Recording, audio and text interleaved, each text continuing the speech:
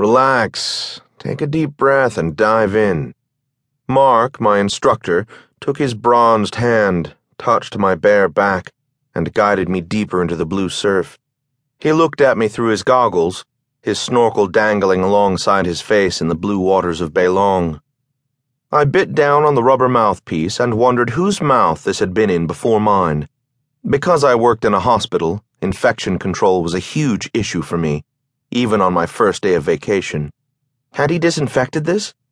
Was this guy even certified? With all these thoughts racing through my head, it was no wonder I couldn't get my breathing under control enough to be able to stick my face in the water. I seemed to be hyperventilating each time I tried to submerge my head. That meant I was unable to see the white sandy beach protected by the coral reef on St. Martin. Mark's strong arms held me secure.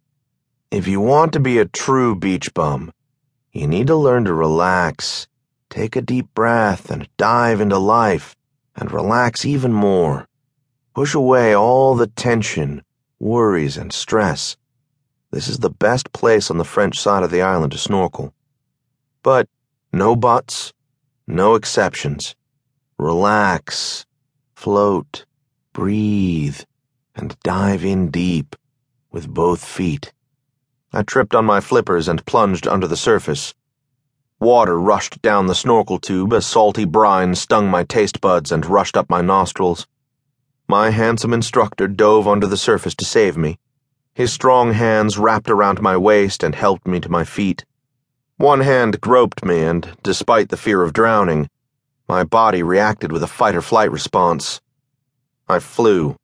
I spit out the snorkel and coughed. I ripped off the goggles and threw them into the water. Mark dove down to grab the gear before it sunk to the sandy bottom, and I stormed back toward the hammocks and blue and white umbrellas that lined the beach. I flopped down on my beach towel and watched Mark emerge from the ocean. His green trunks clung to his hips and outlined his equipment. I could feel my periscope start to rise as he tossed his head, and his blonde curls sprayed water over the sand like a dog. His tight ringlets sprang up as the weight of the water left. His long legs were hairy. Each muscle rippled under his deeply tanned skin as he moved. "It takes some time to master any new skill," he said. I opened my mouth to say something and stopped. My instructor gave off a calming effect, and his body sent my senses into overdrive. It had been a long time since I'd felt desire coming from a man. I guess working out 4 times a week had finally paid off. My trainer made the most out of our sessions, and my body proved it. Mark stood over me, smiling and staring into my eyes. Water ran down his body and soaked into the sand. "Mark," he said, filling in his name for me. "Mark, I'm on vacation. I don't want to work so hard." My cell phone rang in my beach bag. I rifled through it and dug it out. The hospital's phone number flashed in the window. "Jeff Parker?" "Yes." "Yes. Can you fax it to me here at the hotel?" "I'll sign it." I rolled my eyes. "Not a problem." Okay. I'll check for it in 10 minutes.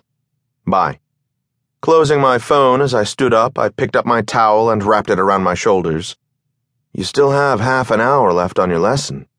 Mark scanned my body as he waited for my answer. "Bank it. I know I'll use it later in the week, I just can't use it right now." I grabbed my bag and slipped my sandy feet into my sandals. As I rounded the cabana on the beach, I saw him still standing there, looking after me. Disappointment was easy to read on his face.